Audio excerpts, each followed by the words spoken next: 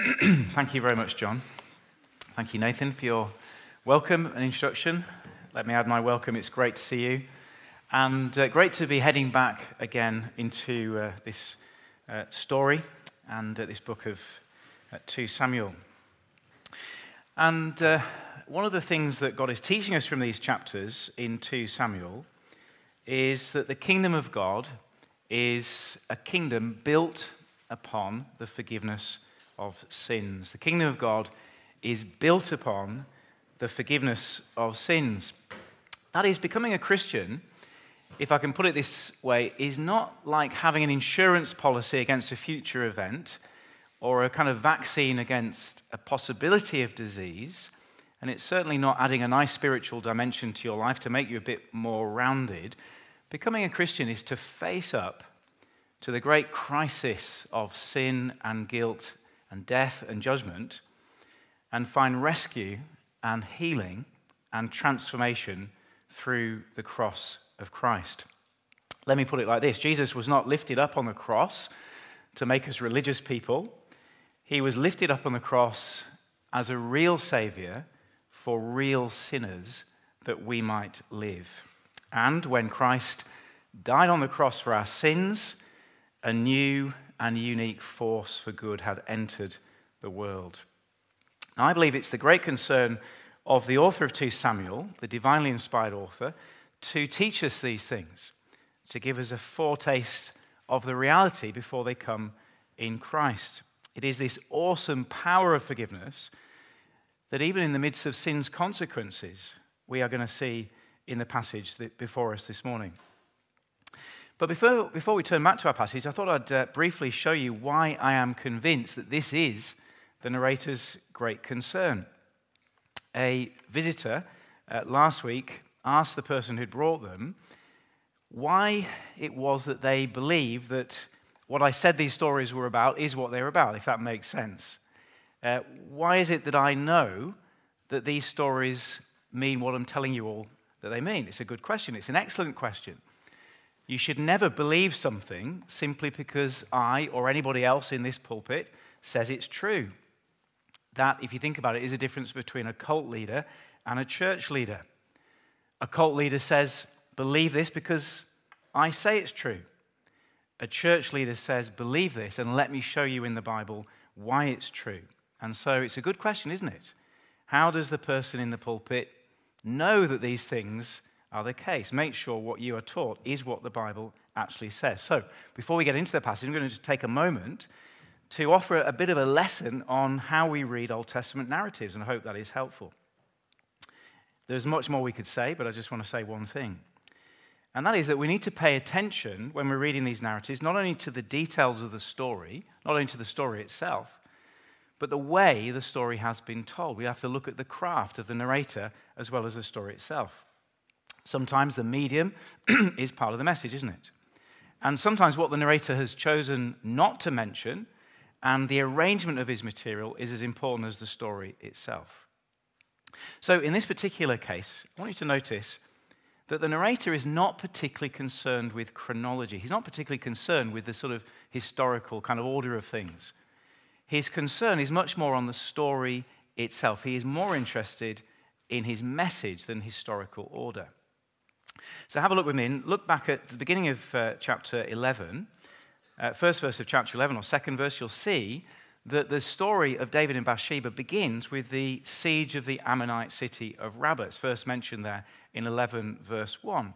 And then if you just look back at the end of chapter 12, as we just heard, the end of the siege is reported there. So, the story of David and Bathsheba, one of the most famous stories in the Bible. It takes up chapter 11 and 12. And it's given this framework, isn't it, by the war against the Ammonites. But the events in between the framework have actually lasted several years. So we know that Bathsheba has conceived and given birth at least twice. So that's at least 2 lots of 9 months, isn't it, in my reckoning? Perhaps a little bit more like 2 years. And in fact, in 1 Chronicles 3 verse 5, which kind of gives us a parallel account of these events, we are surprised to learn that David and Bathsheba actually had 3 other sons prior to Solomon. Sons our narrator chooses not to mention. So I think by my reckoning, we're looking in this story of a period of at least, well, how long does it take to have 4 children? It took us, how long did it take? I forget. 5 years. Oh, that's quite good going. So we're looking at a stretch of 4 or 5 years at least. So it's much more likely, isn't it, that the siege end, reported at the end of chapter 12, actually happened before the events narrated in the middle of the chapter. So why does the narrator do this? Why does he put the events at the end like a kind of a flashback? Well, if you were here a couple of weeks ago, you may remember me saying that these stories are narratives of theologically significant events. They're narratives of theologically significant events. He's not just recording a story for the sake of recording it. And the narrator is much more interested in the theological significance of the events than the bare historical, chronological order. And that is something that is different to Bible authors, to modern historians. So in this case, the narrator's deliberate choice to top and tail chapters 11 and 12 with the siege of Rabbah has a particular effect on the way we read the story. He begins and ends with the public and political and military side of David's life. And in between, he gives us the story of David and Bathsheba. So we have public and private. You get the public story, the national, the military, the kingdom story, and in between you get the bedroom story. So you have an envelope of the battlefield, and inside is the bedroom. Now, can you see the significance of this? The narrator clearly wants us to connect those two things together. And this is different to the way we tend to think. In our world, have you noticed when a political leader falls into some kind of sleaze or something involving sex or drugs or some other personal matter, people often want to argue that what happens in the private life of the leader has no effect on their public role or service. You notice this, it happens time and time again. And it's often said, and this is the phrase that is often used, that what happens in the bedroom, as long as it's between two consenting adults, which is the sum total of our society's sexual ethic now, isn't it? Whatever happens in the bedroom has no effect on that person's ability to do their role. There was a recent example of this. Matt Hancock, the health secretary, was sacked not because he had broken his marriage vows of 17 years by conducting an adulterous affair, but because he had broken COVID social distancing rules. Doesn't that speak volumes about our society? But that is not the Bible's view at all. No, the Bible's view is what happens in the bedroom is enormously significant for public leadership, because leadership is much more about character and faithfulness than about competency. If you can't keep your word to your spouse, how can you be trusted to keep your word to the nation? And so I think it matters enormously, doesn't it, that we have a health minister who has broken his marriage vows. It matters enormously that we have a prime minister who has lost count of his offspring, been divorced multiple times, cohabited with his girlfriend before marriage. It matters that the Queen's son is embroiled in a child sex scandal. It should be a source of tremendous shame to us as a society to be led by such men and women like that. And none of what I've just said should be taken as a political statement at all. This is why the church elders in 1 Timothy 3 are to be faithful to their wives and to manage their households well. Otherwise, how can they lead a church? And if that's the case for church leaders, it's certainly the case for the King of Israel. And so the narrator has placed David's sexual failure in the context of the war with the Ammonites. He wants us to see that there is a connection between these two things. The bedroom and the battlefield are connected. But having said all that, that should now have raised another puzzle for us with these chapters. I mentioned that David's sexual failure in the bedroom, but as we'll see, the chapter ends with his resounding success on the battlefield. Failure in the bedroom, success on the battlefield. What does that mean? Does that mean that David actually can do no wrong? That actually in the end it doesn't matter what he does in the bedroom because he's going to be successful anyway? Well, not at all. And one way the narrator makes this clear is what he puts right in the middle of the story. Here's another little kind of tip on reading Old Testament narratives. Sometimes, actually, what is more important is what is in the middle rather than what is at the end. We're always taught at primary school, aren't we, that as we write a story, you kind of build to a climax, and the climax is at the end. But actually, in the Old Testament narrative, sometimes the climax, the most telling thing is in the middle. And if you work your way in, chapter 11, chapter 12, you'll see a series of concentric circles. And right in the middle, we come to chapter 11, verse 27. Those words which sort of reverberate around the story. 11:27, but the thing David had done displeased the Lord. There it is, right in the very center of the story.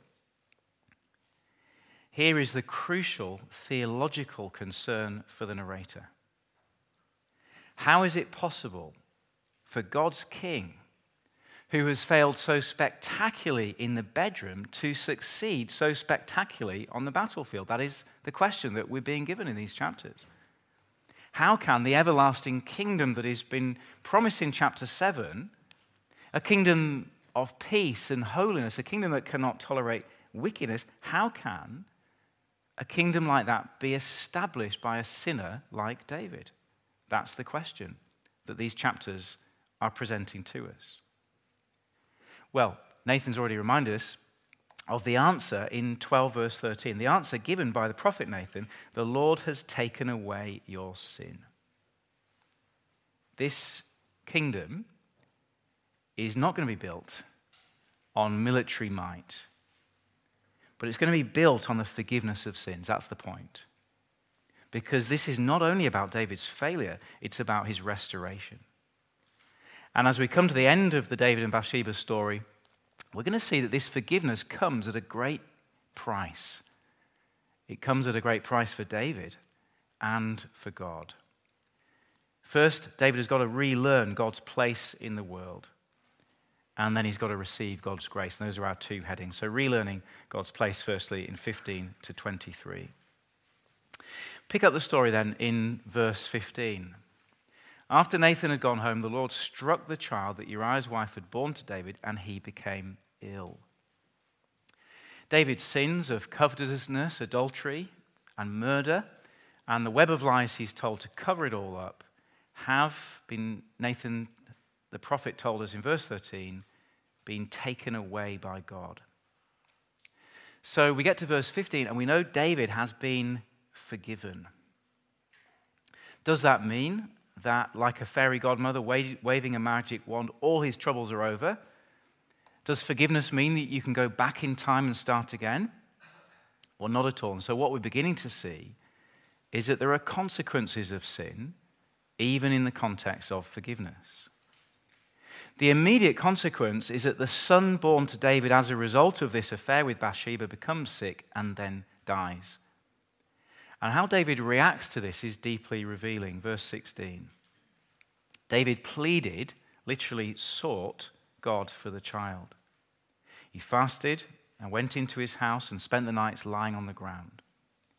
The elders of his household stood beside him to get him up from the ground, but he refused, and he would not eat any food with them. David's behavior baffles his household.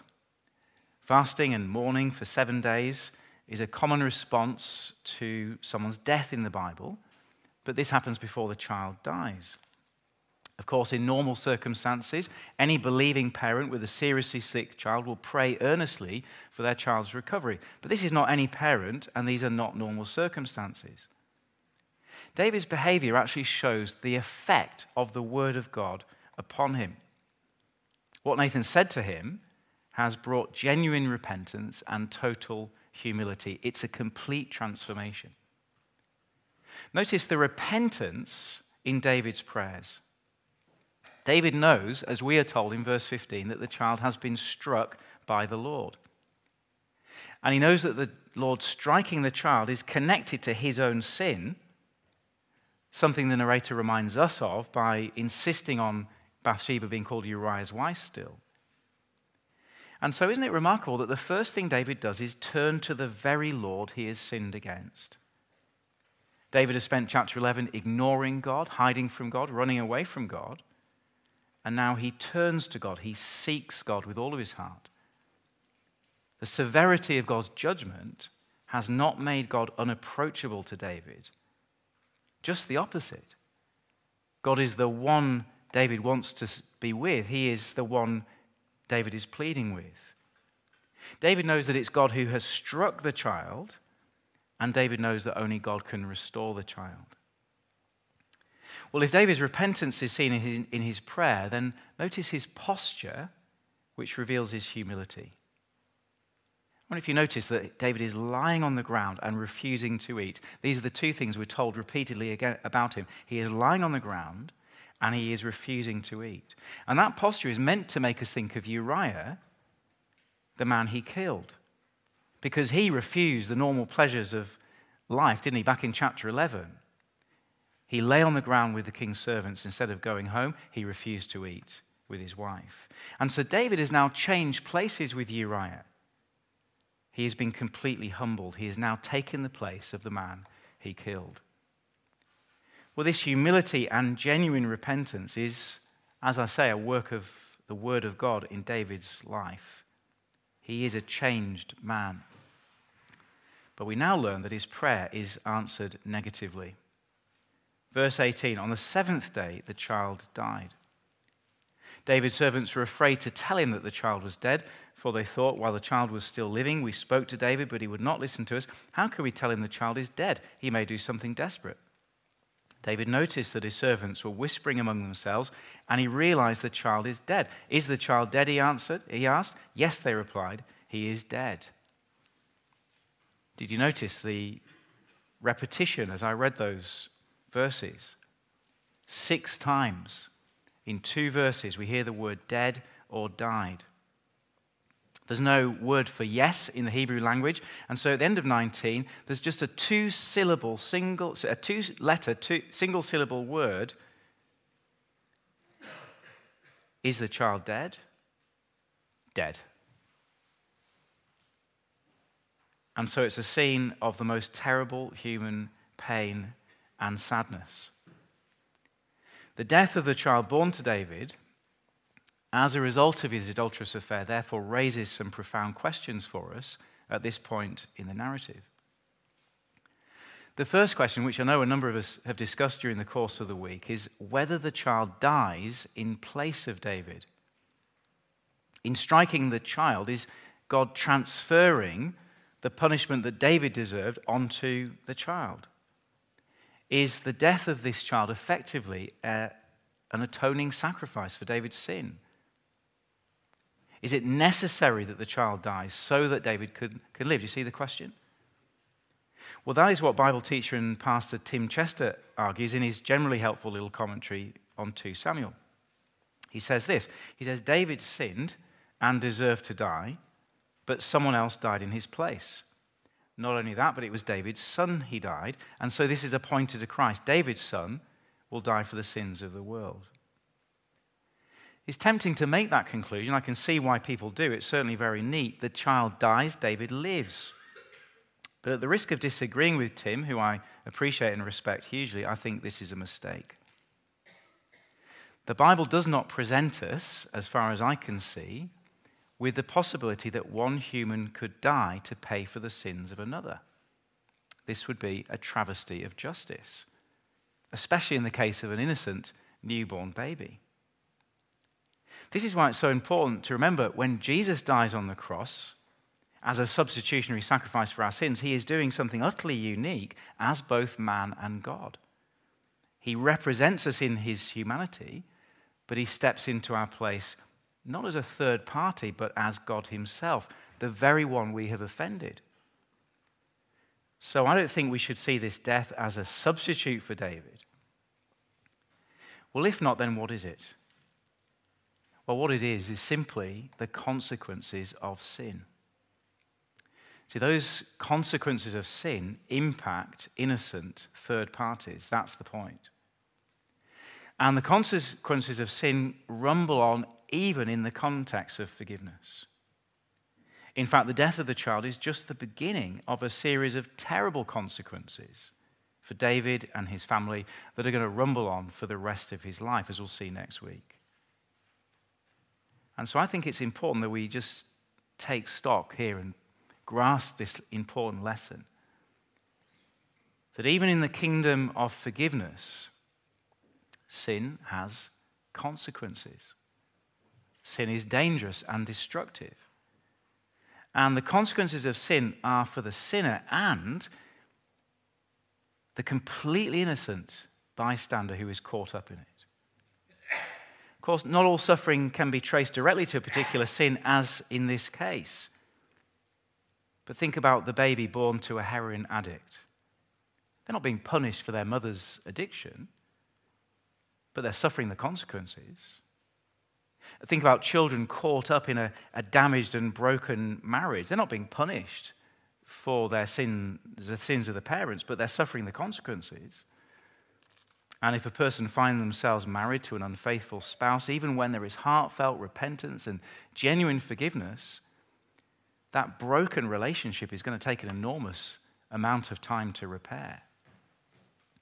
If you break my heart or break my body or mind or abuse me or misuse me, I can forgive you.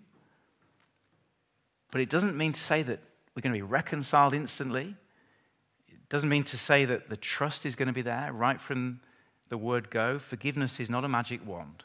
Sin has consequences. I think this has all sorts of implications for us as we relate to each other as forgiven sinners. God has created this universe with a fixed moral order. You cannot tamper with it without doing harm. You cannot sin and keep sinning and not suffer consequences in this life or cause suffering for others, even in the context of forgiveness. Well, in the second half of the chapter, we're going to see a very positive counterpart to that point, but that is the first question. The second question the death of the baby raises is this, and this is the question that we should all have been asking if you've been here for the course of this series. What about the promise of God now? Remember in chapter 7, God made a promise that his everlasting kingdom is going to come from David's offspring, from one of his own body. Verse 12 of chapter 7. And now the offspring of David is dead. And so the real question we should be asking is, what is going to happen to that promise now? Well, we'll come back to that later, but just as these questions are being raised, David's behavior gets even more strange. Look at what he does next. Verse 20, David got up from the ground. After he had washed, put on lotions, and changed his clothes, he went into the house of the Lord and worshipped. Then he went to his own house, and at his request they served him food, and he ate. We get a brisk chain of 7 or 8 verbs, no speech, no explanation. And we watch, don't we, as David picks himself up and he resumes normal life. Gets up, has a shower, puts on some smellies, changes his clothes, goes to the tabernacle, goes home, has a plate of steak and chips or whatever they bring him. First meal for a week. He is a new man. And his servants are saying, no, this is all wrong. They're whispering among themselves, and then they directly tell him in quite a kind of direct way. He says, what are you doing? This is the wrong thing to do. It's the reverse of what people normally do. He's mourned for the child while the child is alive, and now the child is dead. He's getting on with his life. We'll look at the answer. It's profoundly revealing. Verse 22, while the child was still alive, I fasted and wept. I thought, who knows, the Lord may be gracious to me and let the child live.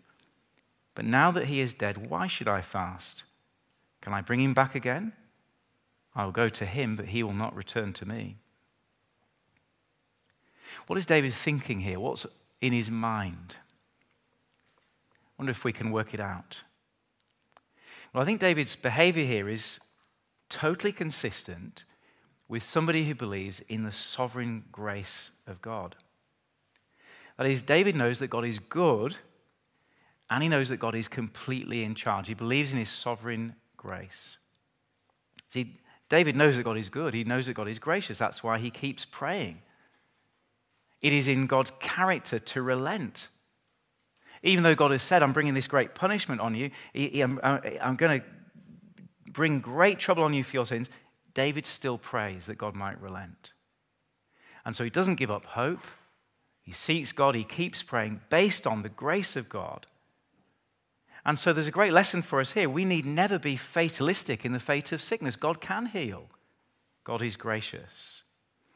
But David also knows that God is sovereign. He is completely in control, particularly of death, which is irreversible. It is in his hands.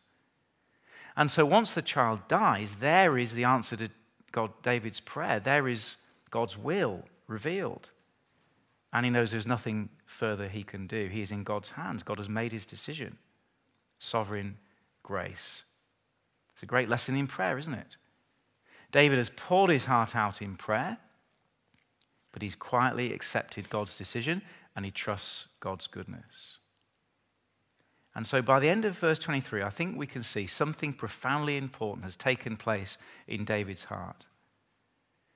David, who had asserted his authority over God in the previous chapter, had actually been playing God, if you like, has relearned God's place in his world. It's been a hard, hard lesson. It's been full of tears. But at the end of it, David has learned that God is God. That he has created a world with a moral order that must not be broken. That the future is in his hands alone. That he is on the throne, that he is gracious. But that his answer is final. He has learned that God is God. And there are many people in this room who have learned this through suffering. I know that some Christians tell us that as long as you pray and fast and believe, God will answer your prayer, that he will heal that child or spouse or friend or parent. And so all we've got to do is pray harder and really believe. But if you've been told that, you've been told a lie. God is gracious, yes. We should never be fatalistic about these things. He may heal, but he is sovereign. And as I say, there are people in our church family right now who are going through this. There are people who have learnt this through suffering, the sovereign grace of God. To pray in hope and the knowledge of God's sovereign grace. And whatever the answer, you learn that God is God. Well, that's what David has learnt in the first half of the passage, but that's not all he learns. The second thing we need to see is that having learnt God's place, he's going to receive God's grace in 24 to 31. See, this is the counterpart to what I've been saying so far. We've seen that sin has consequences. And I think it's been a hard lesson for us to learn, hasn't it? Hard as it was for David too. Sin has consequences, and I have to warn you that those consequences are going to become pretty horrible in chapter 13 and 14. But what we're going to see in the rest of our passage is the stunning truth that not only does sin have consequences, but forgiveness has consequences too. The forgiveness that God has already given to David by taking away his sin turns out to be an enormous power for good for his family and his kingdom. Firstly, for his family. Look with me at verse 24. Then David comforted his wife Bathsheba, and he went to her and lay with her. I don't know what you think the greatest surprise in all these chapters is, but I think it's right there. The greatest surprise is that God blesses David's marriage to Bathsheba. God blesses David's marriage to Bathsheba. Notice that for the first time, the narrator refers to her as David's wife, something he had pointedly avoided up till now. Notice too that for the first time, David treats her as his wife. Back in 11:26, when she mourned for her husband, there was no mention of comfort. Now she mourns for their son, and David comforts her. And perhaps most remarkably of all, their sexual relationship. Previously such a sordid and destructive affair is now legitimate and proper source of joy even, as we'll see in a moment, it is blessed by God. And again, this raises a sordid and destructive way. And that raises all kinds of questions for us. At a very human level, we are bound to ask, I think, did David, having confessed his sins to Nathan and to God, now confess to the woman he had wronged, whose husband he had killed? Can you imagine that conversation? And without going beyond what the text tells us, I think it's hard to imagine him doing otherwise, or his marriage would be built on a lie. And if that's right, that does tell us something about the remarkable power of forgiveness of sins in human relationships, doesn't it? How easy do you think it would have been for Bathsheba to forgive David in that situation? Of course, it's never easy, is it? To forgive somebody who has genuinely hurt you. It's not easy, but where the grace of God is at work, even this miracle is possible. Jesus explains how this works a number of times in the New Testament. So, for example, in the parable of the unmerciful servant in Matthew 18, Peter asks Jesus how many times he should forgive someone who sins against him. In answer, Jesus tells a story of two servants in debt. In the parable, one servant is forgiven an astronomical debt by his master, and then goes on to refuse to cancel a much smaller debt he is owed by someone else. And the point Jesus is making is if you have been forgiven an enormous debt which you could never pay at huge cost, then there is something terribly wrong if you cannot forgive someone who has sinned against you. This is so important that Jesus even includes this in the Lord's Prayer, Matthew 6, verse 12. Forgive us our debts as we have forgiven our debtors. And listen to this in Colossians 3:13. Bear with each other and forgive whatever grievances you may have against one another. Forgive as the Lord forgave you. In other words, if you understand forgiveness and mercy and compassion that God has given you, you become a person of forgiveness, mercy, and compassion. Or to put this another way, what is restored vertically becomes the means of restoration horizontally. And the forgiveness that God gives to us in Christ becomes ours to give in human relationships. It flows out to do a tremendous amount of good in the world. Now, does this mean that David actually gained from his sin? People say crime doesn't pay, but maybe crime does pay after all. David has committed adultery. He's ended up with a beautiful wife and family that God is blessing. Does that mean David actually gained from his sin? Well, of course not. But let me put it like this. David did not gain from his sin, but he did gain from the grace of God. Now pick it up in verse 24 and notice that the story of God's grace is not only for his family, but for his kingdom as well, indeed the whole world. Because look at what happens. Verse 24, she gave birth to a son, and they named him Solomon. The Lord loved him, and because the Lord loved him, he sent word through Nathan the prophet to name him Jedediah. The name Solomon is based on that great Hebrew word shalom, the wonderful, rich word for peace, which means so much more than the absence of hostilities. It's really got the idea of fulfillment of all God's promises, a blessing over all of God's world. And so the name of this son carries that idea into the future, that God is going to build this kingdom into a kingdom of peace and perfect harmony. And notice that strange detail in verse 24 that the Lord loved him, something that is given double emphasis by his extra name. What is all this about? Was there something particularly nice about this baby Solomon? Does God show favoritism? What about all David's other sons and daughters? Well, leave a finger in chapter 12 and just flip back a couple of pages to chapter 7. This, you may remember, is God's promise to David regarding the future, given through the prophet Nathan. Here he is speaking of David's offspring who will come after him. Pick it up in verse 13, 2 Samuel 7, verse 13. He, that is the offspring, will be the one to build a house for my name, and I will establish the throne of his kingdom forever. I will be his father, and he will be my son. When he does wrong, I will punish him with the rod of men, with floggings inflicted by men. But my love will never be taken from him, as I took it away from Saul, whom I removed from before you. Your house and your kingdom will endure forever before me. Your throne will be established forever.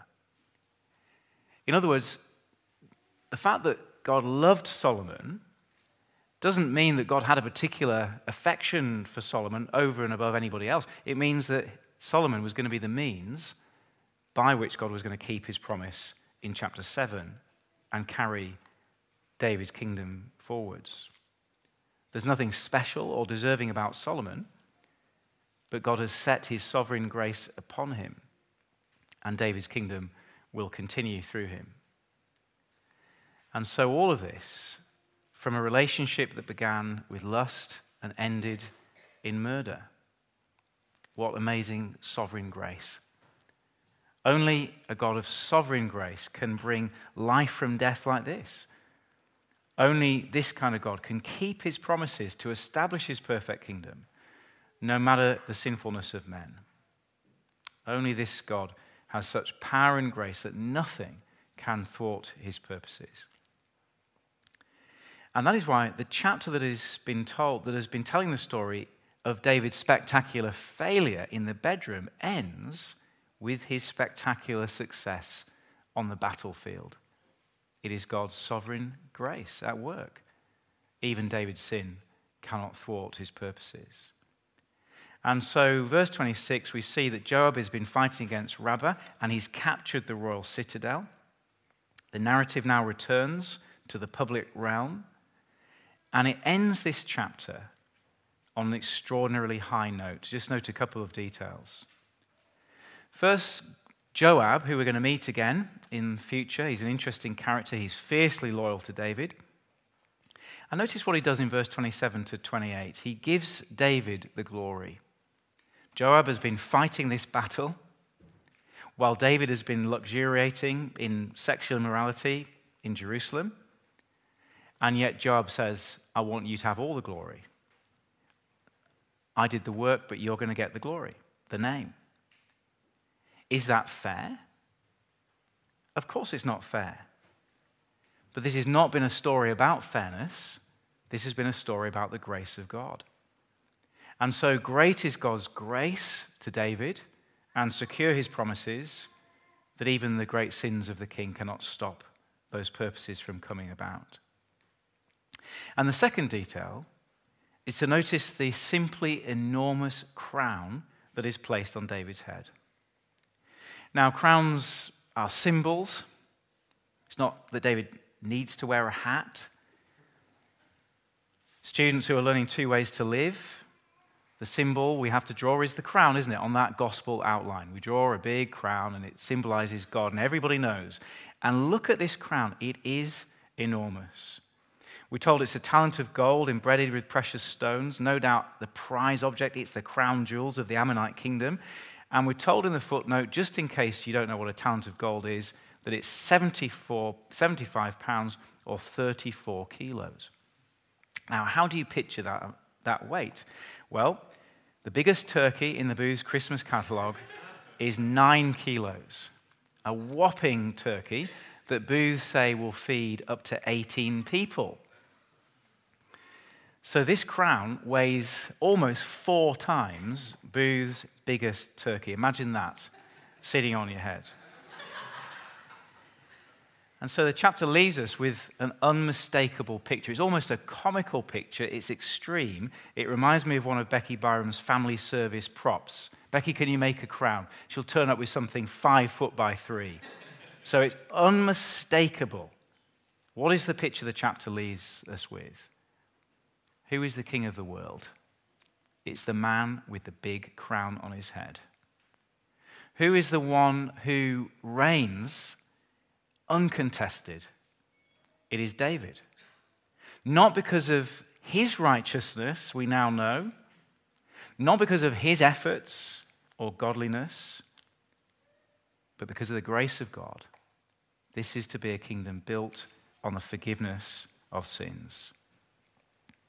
And so look at how this long and brilliant story of sordid sin and amazing grace ends in verse 31. Then David and his entire army returned to Jerusalem.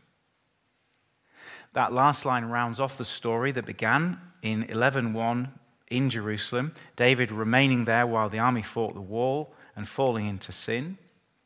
And now, humbled, restored, forgiven, the king returns to Jerusalem and takes up his rule.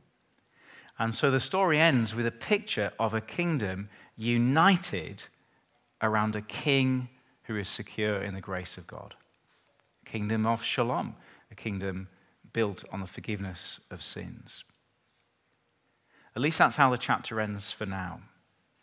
Next week we will come back and we'll see that David's troubles are just beginning. But his restoration is to point us to a fuller restoration to come.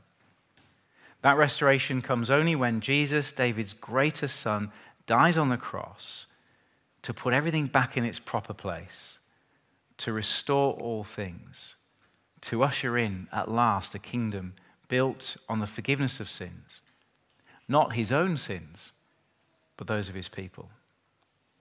And so as we conclude, let me ask you, do you want to be part of that kingdom? Do you want to be part of that kingdom forever? Do you want all your sin and guilt taken away as David's was? Do you want to entrust all the wrongs done against you to the one who will put them right in the end? Do you want to experience the transforming power of forgiveness in your life? Then the purpose of this chapter has been to cause us to look again at the cross, to see the weight of your sin and its consequences, and the greatness of God's grace and its consequences. And so come again to Jesus, the King of forgiveness, who restores all things and one day will include us in the kingdom of grace. Well, why don't we pray together? And before we pray, you'll see on the bottom of the sheet I put Colossians 1, 14 and 15,